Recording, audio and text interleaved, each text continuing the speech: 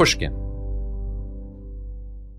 Chase for Business and iHeart bring you a new podcast series called The Unshakables.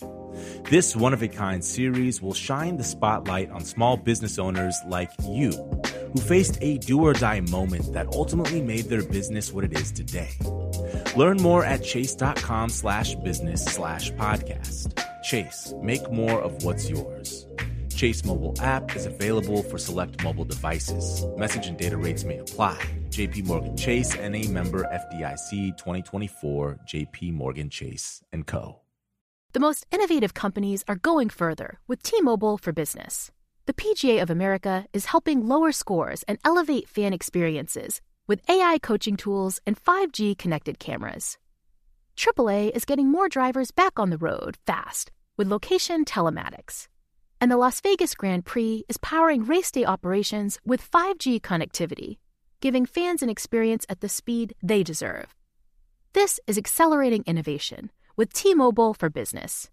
Take your business further at T-Mobile.com/now. This is your moment, your time to shine, your comeback. You're ready for the next step in your career, and you want an education employers respect. So you're not just going back to school, you're coming back with Purdue Global. Backed by Purdue University, one of the nation's most respected public universities, Purdue Global is built for people who bring their life experience into the online classroom. Purdue Global, Purdue's online university for working adults. Start your comeback today at purdueglobal.edu. From Pushkin Industries, this is Deep Background, the show where we explore the stories behind the stories in the news. I'm Noah Feldman. Until Monday of this week, it was lawful in more than half of the U.S. states to fire an employee for being gay, bisexual, or transgender. That is no longer true. The Supreme Court has now ruled that Title VII of the 1964 Civil Rights Act, which prohibits employment discrimination because of sex, protects such workers. To discuss this landmark case, we're joined by Professor Bill Eskridge.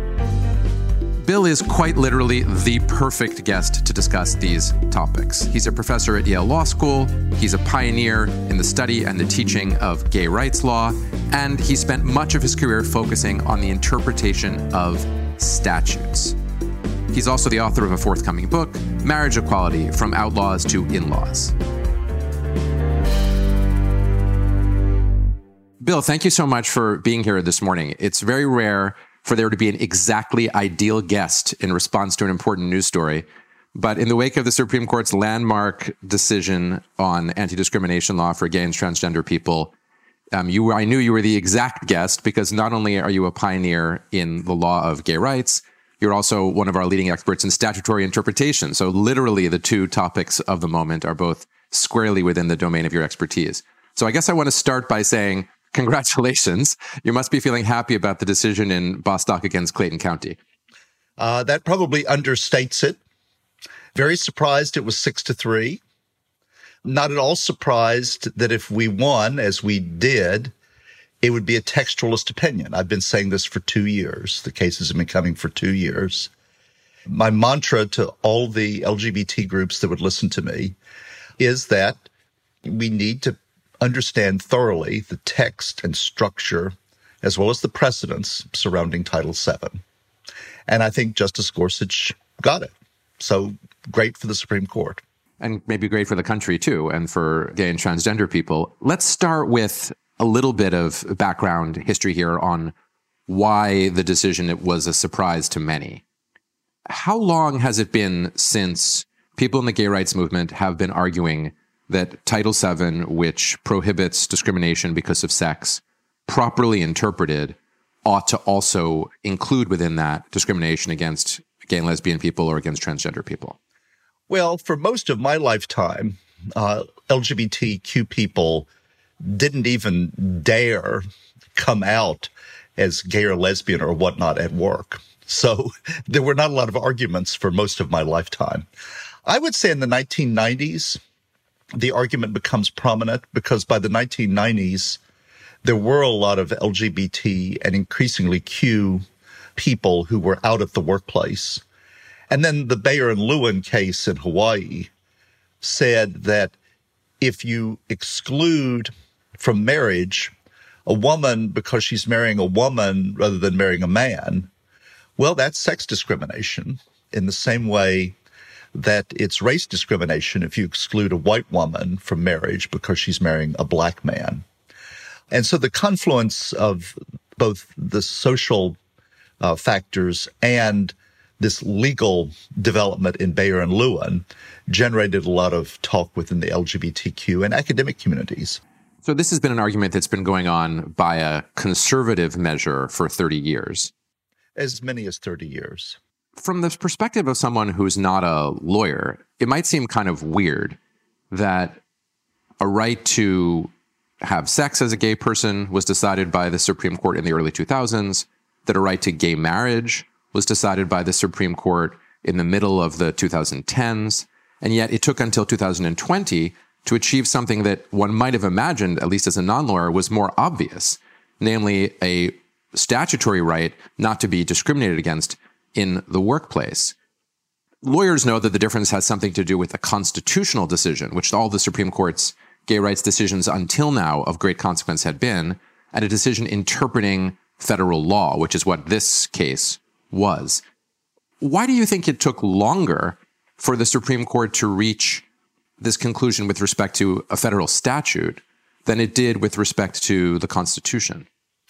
Well, unfortunately, that's an easy one to answer, and that is that the whole gay marriage issue arose again in the 1990s. There had been some gay marriage cases in the 70s, and they'd all lost. In the 1990s, there was a revival of interest. I actually was the attorney in the first case, one in D.C. And then the Hawaii case, which was also unsuccessful but got a lot of good publicity, was also in the mid-1990s. And once marriage got on the horizon, both as an aspiration for the LGBTQ movement and as something to react to, the marriage issue sort of sucked up most of the oxygen. So the sex discrimination argument was there. It was made in the Vermont case in 1999, was made in the Massachusetts case in 2003, and in some of the subsequent cases. But judges were afraid to pick up on it because of the negative reaction to Bayer and Lewin, the Hawaii case in 1993. And so the argument sort of existed in the ether, but judges and even attorneys were afraid to raise it because it did sound orthogonal to the basic equality arguments that we were making in cases like Romer versus Evans in 1996, Lawrence versus Texas, the sodomy case in 2003, and even Windsor and the United States, the Defense of Marriage Act case that was decided in 2013, followed, as you know, by Obergefell, the marriage case. It seems on the surface, again, to a non-lawyer, if I can pretend to be one for a minute, if I can try to unlearn what I learned in law school, they're both about equality. The marriage equality argument was an argument for equal treatment. The anti-discrimination argument is an argument for equal treatment. Why was it that for political reasons or complex jurisprudential reasons, the one argument, the marriage equality argument, was not only pushed but was successful, with Justice Kennedy himself, a Republican appointee, making the relevant, crucial decisions along the way, writing them. But the equality argument in the context of equal treatment in the workplace, anti-discrimination law, wasn't successful? Well, I think it's actually easy to understand in retrospect, and that is that the average gay-friendly straight person literally could not understand the argument. And I think lawyers had a harder time than others because lawyers love symmetry. So if you make an equal protection argument to a lawyer or to a judge, and you say this group, Roman Catholics, are discriminated against because of their religion, there is a perfect correlation in your mind between the classification, religion, and the group Catholics. If women are being excluded because of their sex, you can understand that, whether you're in favor of striking it down or not, because the group, the class, matches up perfectly to the classification. For LGBT claims under the sex discrimination argument, the classification, sex, did not seem to match up with the group, lesbians, gay men, and bisexuals. in the minds of many judges. Almost 20 years ago, I was at a conference where there was a Supreme Court justice present. And I and another judge made a presentation of the sex discrimination argument almost 20 years ago. And this judge was, gay-friendly, fine. And we explained the argument, and the judge says, no, that doesn't make sense to me. And I said, no, it's like Loving versus Virginia. Just to remind people, Loving against Virginia is the case in which the Supreme Court held that it was unconstitutional for the state to prohibit Black and white people from being married in Virginia. Exactly. And the argument was, if you prohibit a white woman from marrying a Black man, the variable, the classification that changes the result is the race, either of the woman or of the spouse. We were making that argument. And it took 3 lengthy explanations by the law professor before the judge even understood it, a liberal judge. And then just, I finally now get it. Well, no one would ever accept that. Can you say if that liberal justice was still on the court and voted in this case? Maybe. Okay, good answer.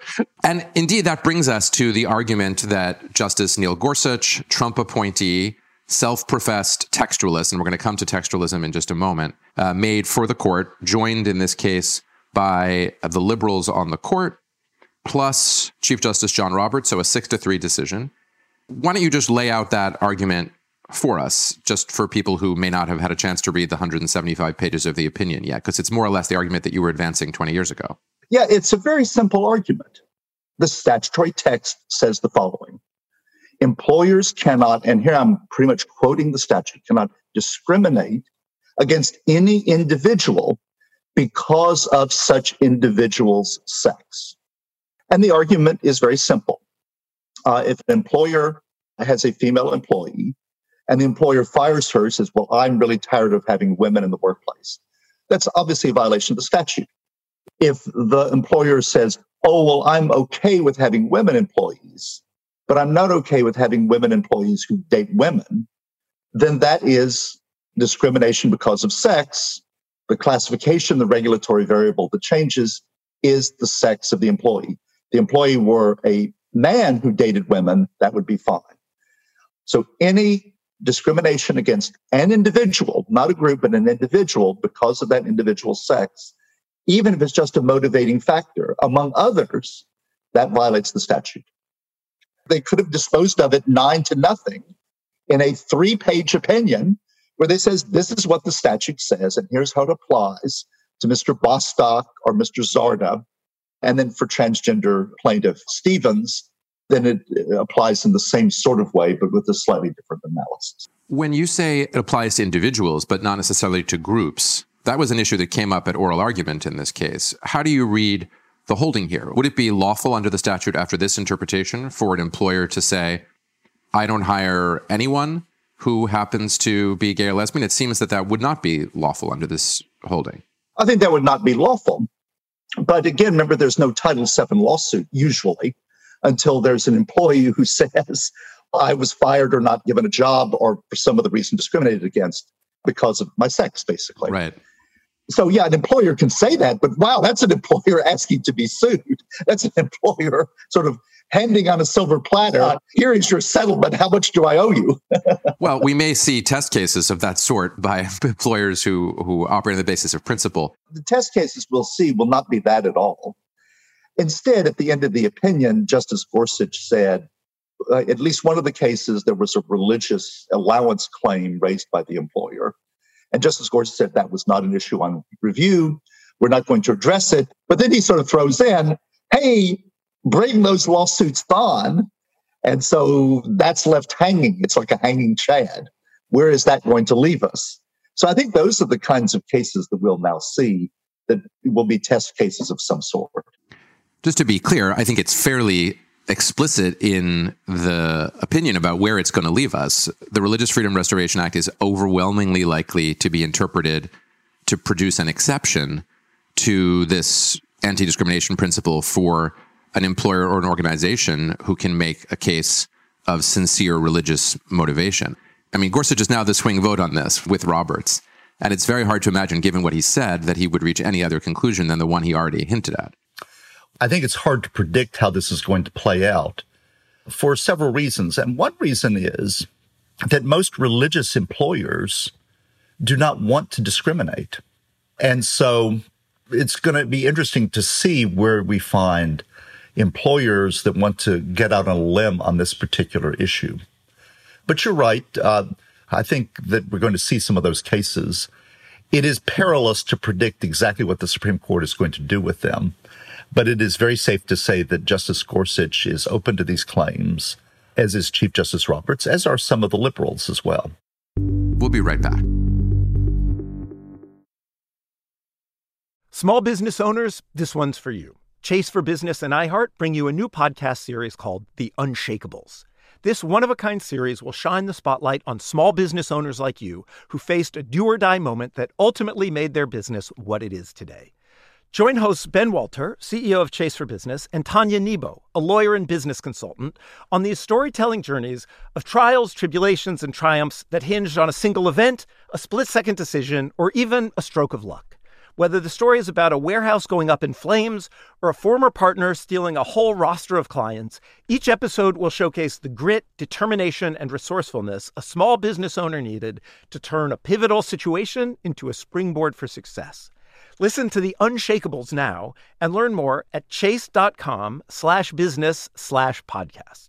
Chase, make more of what's yours. Chase mobile app is available for select mobile devices. Message and data rates may apply. J.P. Morgan Chase Bank, N.A., member FDIC. Copyright 2024, J.P. Morgan Chase & Company.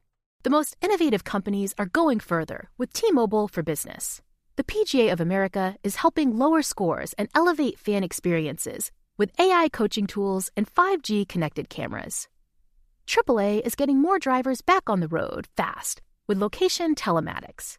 And the Las Vegas Grand Prix is powering race day operations with 5G connectivity, giving fans an experience at the speed they deserve.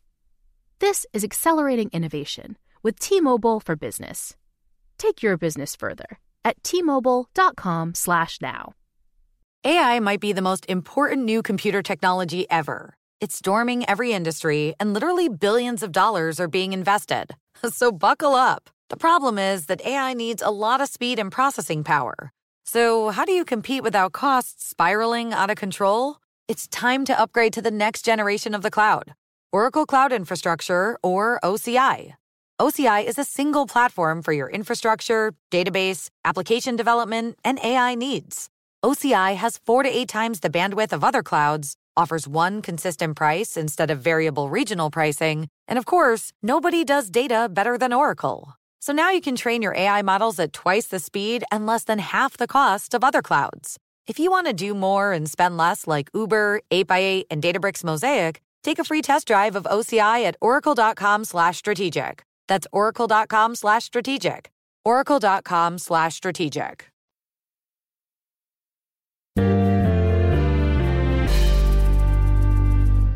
Let's shift now to talking about the issue that's major here for lawyers beyond the huge win for the LGBTQ community, namely the ascendance of the theory of statutory interpretation known as textualism.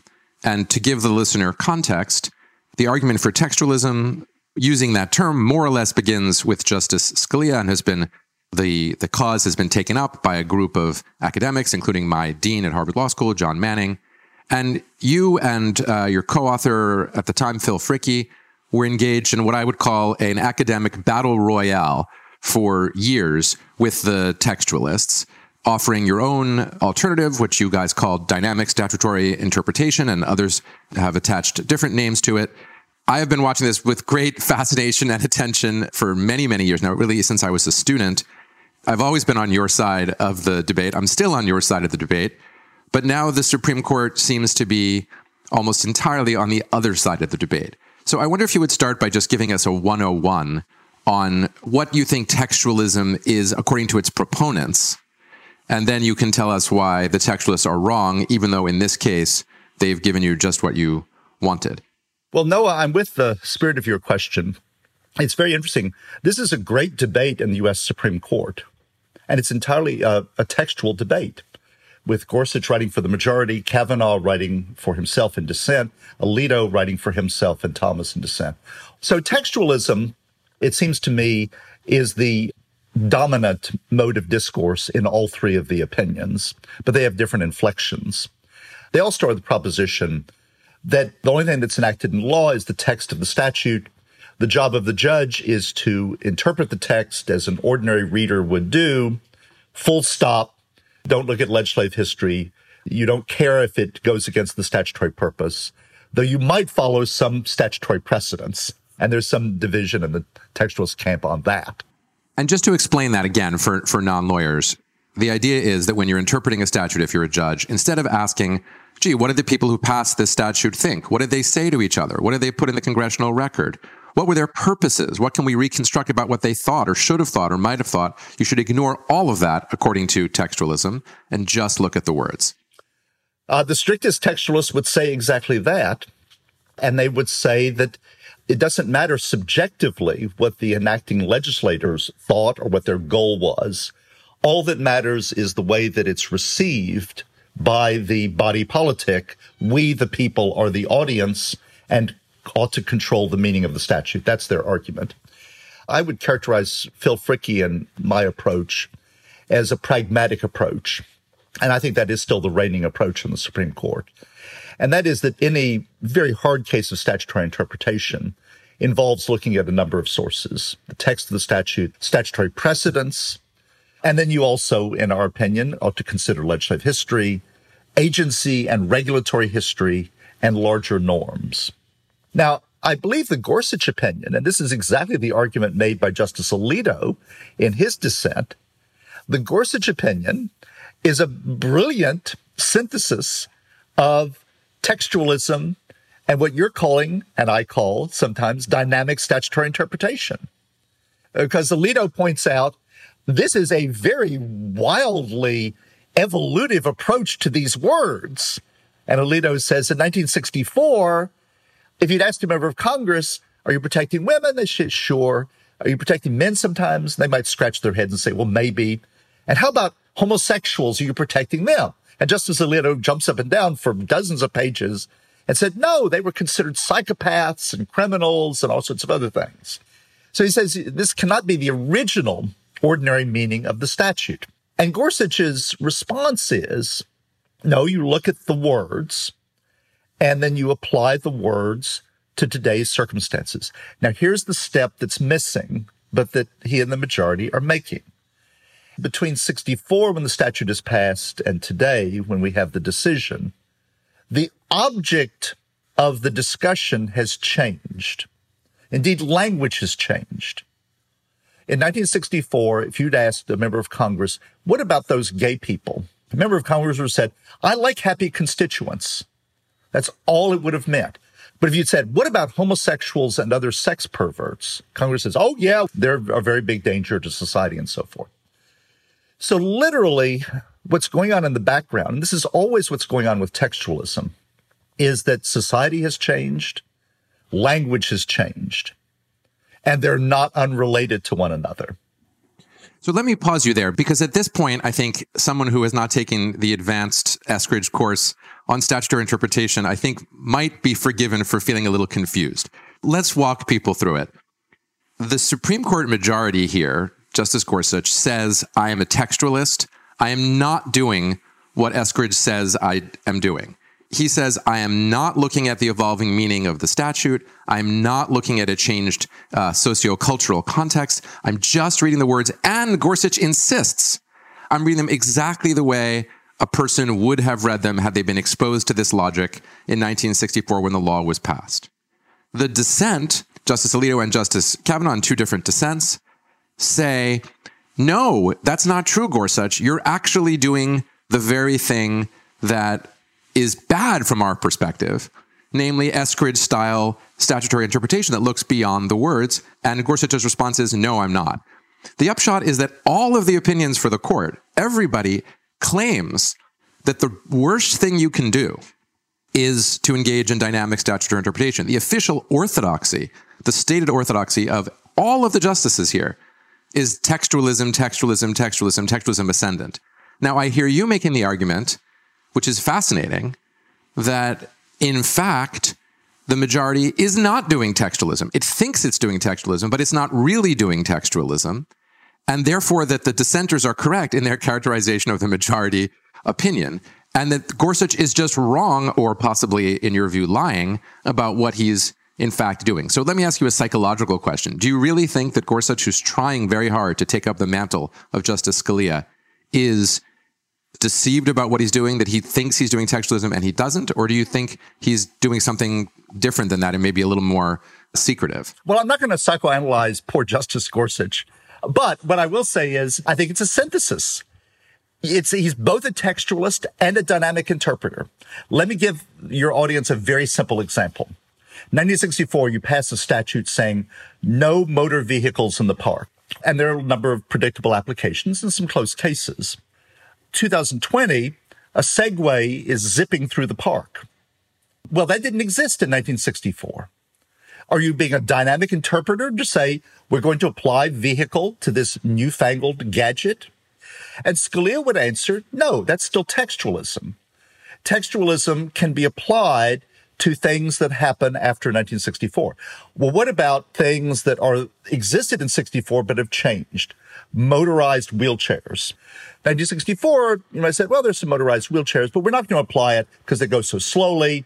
People with disabilities need them and so on. In 2020, there's a thing called the Bach Auto Super 4, which is a motorized wheelchair that looks like a little car that can go up rough terrain. It can go pretty fast, 15 to 20 miles an hour. Might apply to that. So that's something that existed in 64, but has changed in the intervening however many years it's been since 64. And the same thing is true of gay people. I existed and I was gay in 1964. I would not have called myself gay. I didn't know what that word meant in 1964. Literally, the language to describe people like me is not the same today as it would have been 64. And I'm a different person. I'm like the Segway. I'm either new or I'm like the Bach Auto Super 4. I'm a ramped up version of what I was in 1964.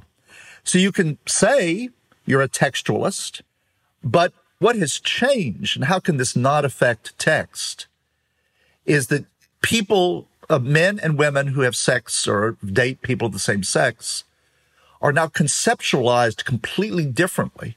There's a different language to describe them, and therefore their relationship to that language, discriminate against any individual because of such individual sex, has correlatively changed. So textualism and dynamism at the same time. Let's talk a little bit about where this is all going to go in the future. I am fascinated to see Justice Gorsuch making a bid for the conservative intellectual leadership of the court through a holding that on the surface is being embraced by liberals and will not be at least immediately embraced by conservatives. My own view is that Gorsuch is playing the long game, and he expects and believes that conservatives won't be that angry about this opinion in 3 or 4 years, that it's liberals who make judicial reputation, because most law professors are liberal. That's an unsurprising fact. And most law professors who care about the Supreme Court spend some of our time making judicial reputations. And we're now all going to have to look at Neil Gorsuch, Trump appointee, and say, well, pretty good. He followed his interpretation of the law to a place that did not necessarily match his political preconditions. So liberals will now have to be nice to Gorsuch, whether they like it or not. Conservatives will get over their frustration. Over time, Gorsuch's position as the replacement for Justice Scalia, as the conservative intellectual leader of the court, will be consolidated. That's my hypothesis, that that's his game plan. I want to ask you, do you think that conservatives will get beyond this opinion and will, especially if there are Religious Freedom Restoration Act or other religious exemptions for religious groups? Well, I would say the conservative reaction has been very mixed.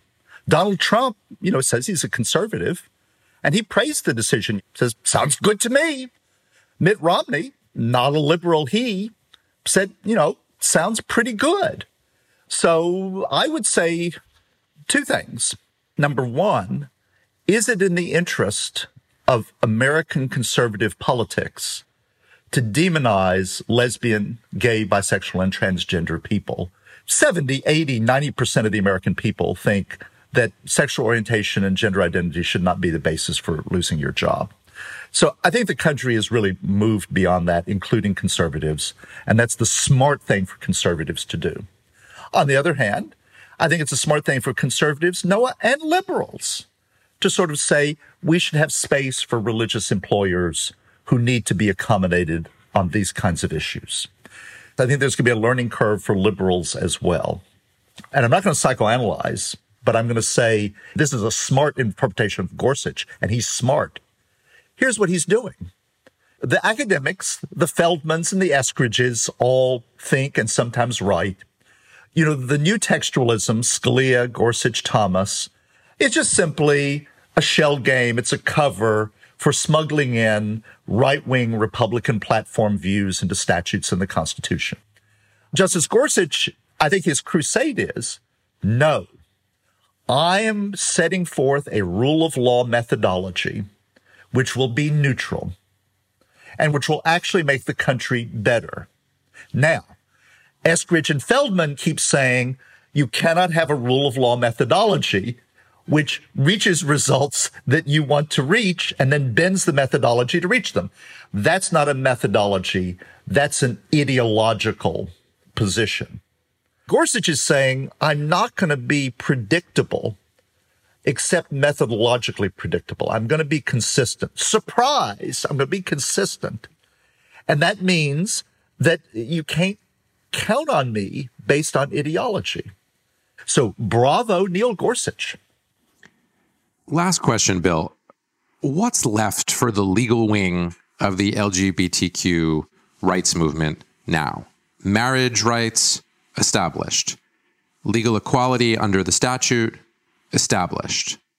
Yes, there will be some fights over just how much religious liberty exemptions must exist, but that's sort of after the fact. You've won the battle. That's some minor negotiation over the terms of your victory. For the brilliant young LGBTQ lawyers who are out there ready to be at the front lines, what is the issue that they will be working on for the rest of their careers? Or should they, redirect themselves to racial injustice or other topics where, sadly, we've made very, very little systematic progress relative to what's happened in the LGBTQ context? No, a great question. I would not pose it as either or. Racial justice overlaps enormously with LGBT justice. The people in my community who suffer the most tend to be LGBTQ people who are people of color, people without resources, people who are most gender bending, all of those features. And they are subject to violence. They're subject to discrimination in education. They're subject to discrimination in public accommodations, in housing for the poor. They're subject to harassment and bullying in schools. So most LGBTQ discrimination occurs not for abstract reasons, but because vulnerable people are physically and emotionally attacked, and there's no one there to stand up for them. And GLAAD, the Gay and Lesbian Advocates of Boston, which was the hero in the marriage cases, I talked to GLAAD and I say, well, what are you all doing? And GLAAD says, there is as much discrimination and violence as there ever has been. And these people do not have lawyers if we don't come in and try to protect them. So, yes, I think you're doing God's mission to continue to protect the vulnerable. And I think that ought to be the mission going forward, to get statutory and regulatory protections for those people. Bill, I want to thank you not only for your clear analysis and your willingness to talk about ideas and play with them, but also for your extraordinary work that contributed to the outcome here and for your long dedication to the twin topics of LGBTQ rights and statutory interpretation, which magically and perfectly came together. Thank you so much. Thank you, Noah. It was a real pleasure. Well, there you have it. A hugely important day in the history of the gay and transgender rights movements in the United States, as explained and described by an expert who has been at the heart of the process.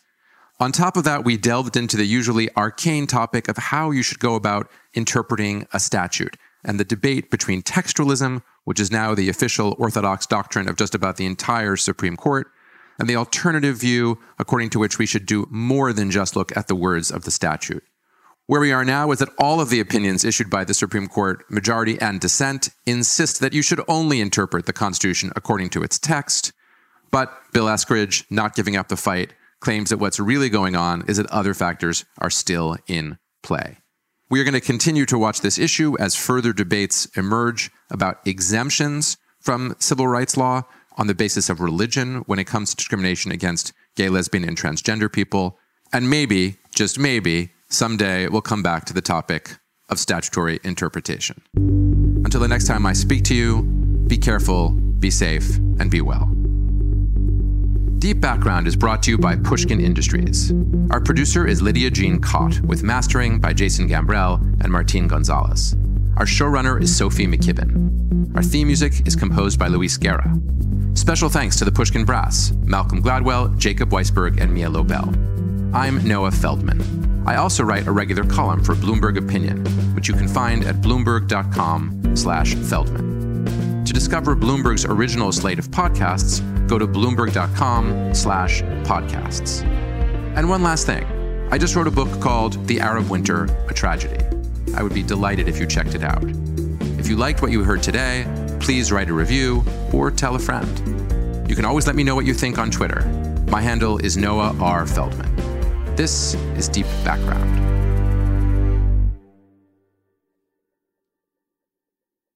The tradition of breaking tradition continues with the return of the Unconventional Awards from T-Mobile for Business at Mobile World Congress.